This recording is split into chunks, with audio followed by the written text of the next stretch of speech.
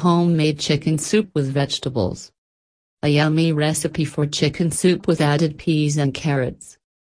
Flavorful and delicious. Ingredients: 6 pounds whole chicken, 2 cups onions chopped, 4 cups celery chopped, 6 cloves of garlic minced, 4 cups of carrots chopped into coins, 2 cups fresh or frozen peas, 2 bay leaves, 1 teaspoon dried thyme, 1/4 teaspoon salt, 1/4 teaspoon pepper, 1½ teaspoon dried parsley flakes. Water as needed. Additional salt and pepper to taste.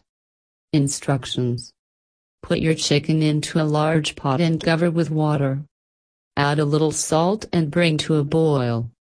Once it comes to a good rolling boil for a few minutes, lower the heat to between low and medium. Put the lid on and let it cook for about 1 hour on the stove.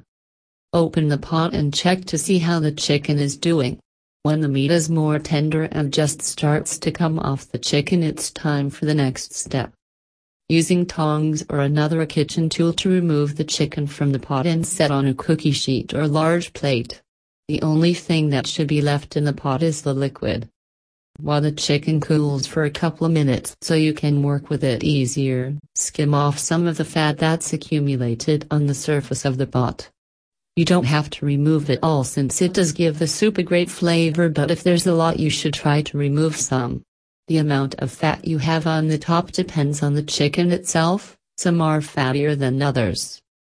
Using a fork and knife, remove as much meat as possible from the chicken and drop it into the pot. Cut the meat into chunks. Make sure that you add the leg bones to the pot along with the meat. The bones are extremely important in making the soup taste perfect. Once all the meat is removed from the chicken, you can discard the unused parts. Now add the vegetables, garlic and herbs to the pot. Add some water to the pot until the veggies, etc. are covered. Bring to a rolling boil once more for a couple of minutes. Lower the heat to about between low and medium, cover and let it cook for 1 more hour. Stir the soup a couple times while it cooks. At the end of cooking, give the soup a taste and add a little more salt and pepper to taste. Let it cook for a couple more minutes and remove the leg bones and bay leaves. Serve hot or refrigerate to warm up later.